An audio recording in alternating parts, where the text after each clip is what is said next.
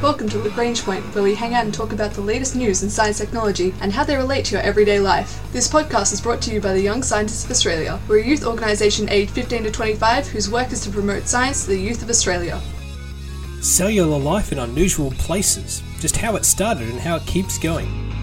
From pink snow in inhospitable glaciers, the far edges of the Pacific Northwest, to the story of how life began and split off and became the complex cellular structures we know today, and what all of that has to do with Asgard and a bunch of Norse deities.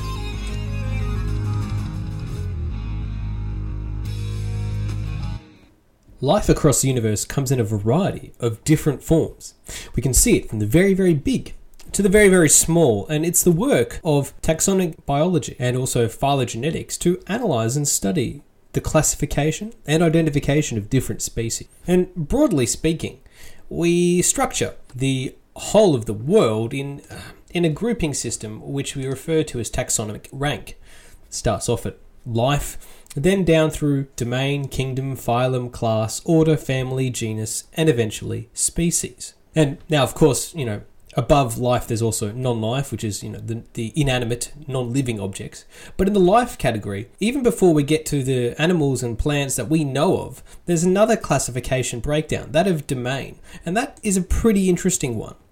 In domain, there's broadly speaking three categories: the eukaryotes, then as well as them, the archaea, and the bacteria.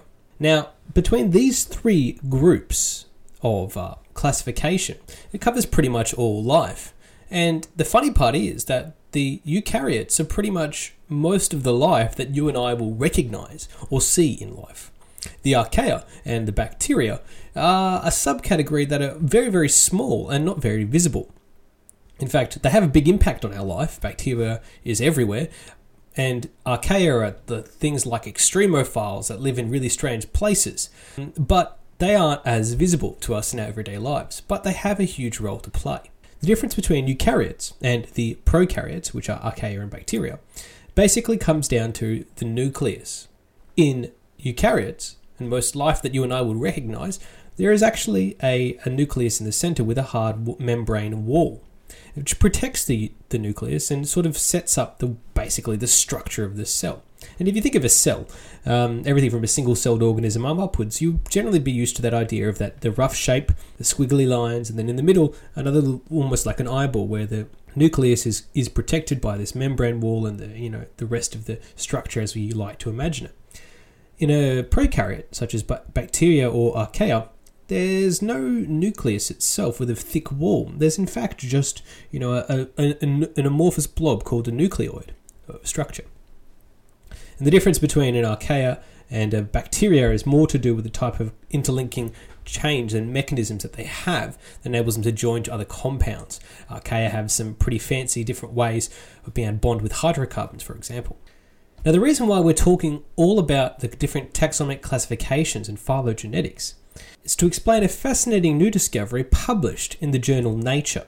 Recent research done at Uppsala University in Sweden has built on some of the great work done previously by biologist Carl Woese in the idea around the classifications of different types in the eukaryotes in particular.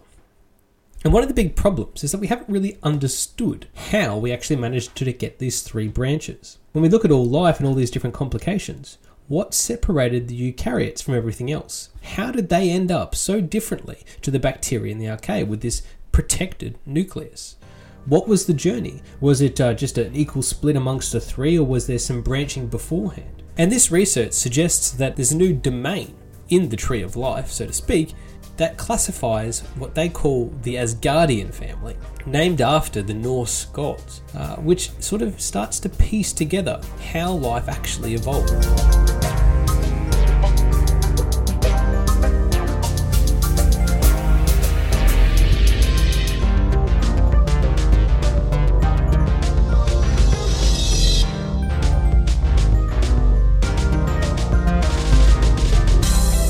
Now, to understand the difference between these new Asgardian cells and the ones we understood previously, the eukaryotes, we need to understand a bit more about the study into the history and development of the eukaryotes. Now, eukaryotes are very complicated cell structures. Not only do they have obviously the membrane protecting their nucleus, but they also are quite complex in design with lots of different types of structures inside it.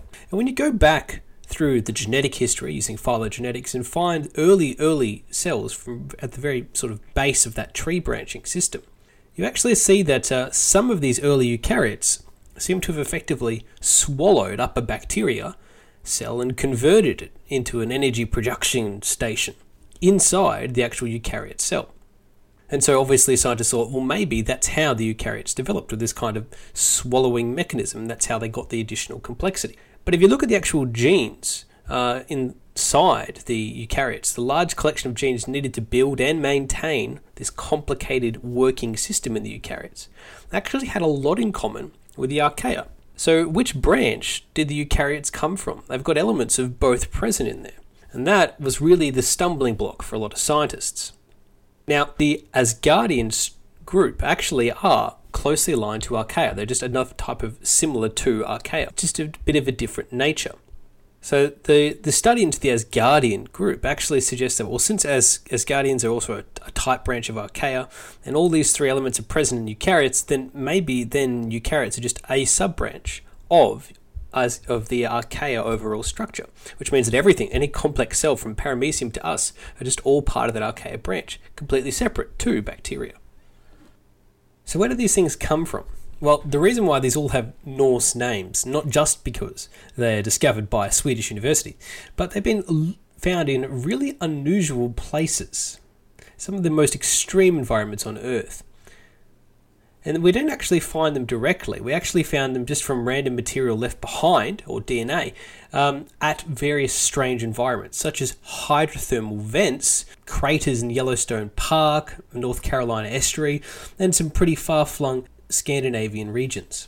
In particular, one of the reasons why they really have an Asgardian-themed name is that one of the early sample locations that was used by the researchers at Uppsala University was from a place called Loki's Castle, which is a field of hydrothermal vents that are about 2,300 meters below the sea, somewhere between Greenland and Norway. And so consequently, that was where they found the first similar DNA of a archaea type to what we have in eukaryotes.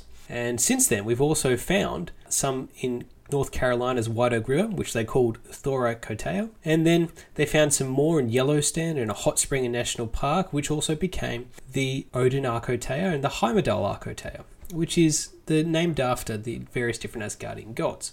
And as there's about 50 more different Asgardian deities, they've got room to grow. So the debate about the evolution of the eukaryote cells, and thus all life, still has a long way to go. But the discovery of these Asgardian archaea had found basically cells, archaea cells, which have all the tools, all the genes, all ready to go to become a complex cell like a eukaryote. Now, it hasn't quite got there yet, and it suggests that perhaps the viable pathway for the eukaryotes to develop was through these Asgardian archaea. Had all the right DNA lined up and in place to help them later, through whatever other spark, to become the eukaryotes, the complex big cell life that we have around us today. So that perhaps they were the starting point. It has to be said that it's still not definitive where that difference is. The common ancestor, the merger hypothesis, which is the idea that an archaea, such as a eukaryote Asgard type of common ancestor, stole some alpha protobacterium from bacteria and then had that inside themselves to form the mitochondrion and the very early eukaryotes that we have, that kind of bacteria fusion method or swallowing, is also still another potential solution there. The likelihood is that perhaps it is a combination of both, which is what really these researchers are suggesting. Asgardian cells, or our equivalent common ancestor further back, had all the tools in place from a DNA perspective, and it still needed that bacteria core to swallow and become part of it to form the eukaryotes, the complex cells with nucleuses that we know today. So we're not quite to the end of the journey, but we are a long way further ahead than we were before. And one day we'll hopefully understand just how complex cell life managed to form, which will have great implications for understanding our own history, but also the potential for life across the universe.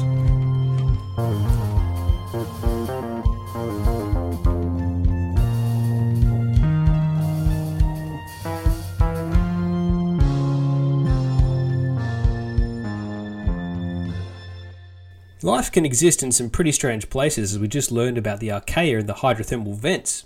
But also there's strange and unusual forms of life that can be pretty, but also quite confusing. For example, in the Pacific Northwest in the United States, right near the Cascade Mountain Range, the big mountain range that's sort of the rim of the Ring of Fire, there's a whole bunch of volcanic glaciers. And around these, often what happens is we end up with something called pink or watermelon snow. And this looks fascinating and beautiful, but it's snow with a pink tinge or droplets or scattered through it. And it's quite confusing to understand what actually is going on with it. Now, it's actually a form of algae that grows on top of the snow and the ice in the summer and spring. And in large glaciers, particularly in high alpine mountain ranges, that can go all year round. Now, some researchers from the University of Cincinnati have been looking into this algae snow because it's quite unusual that bacterial life like that can survive in such a cold environment. It's been fascinating microbiologists such as Trinity Hamilton and geobiologist Jeff Harvig from the University of Cincinnati, who are trying to approach it from two different angles, one a geologist, one an expert in biology. Generally, we know that algae converts carbon dioxide in the atmosphere into biomass, more cells, and they grow. And we see an algae bloom on the water with a greenish-bluish tinge of life on the water. It's quite a typical process that we understand in the oceans because it's hot enough and humid enough and generally friendly enough to life that they can survive. These cells play a significant role in Earth's carbon cycle. They help turn carbon dioxide into oxygen, which is one of the reasons we have complex life here today. So we owe a lot to algae. But snow is not as nice and a friendly a spot as water on a beachfront, for example. Life developing in the coldness of a glacier is very, very unusual because that should freeze any process that you would normally have. Even more confusingly, how did we end up with this algae growth deep beneath layers and layers of snow? And how did the algae manage to survive so long being trapped underneath these glaciers? And that's even more of a confusing question.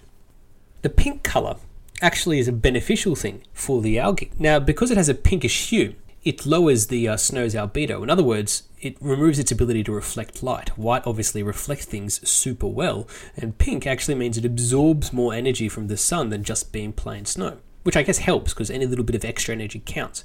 And also, the atmospheric presence of ammonia and nitrate, similar to what found as fertilizer, actually helps the algae survive. And in fact, actually, the growth of this algae can fluctuate depending on nearby industry. More farms or trees or livestock nearby, or plant growth for that matter, will actually help seed it along.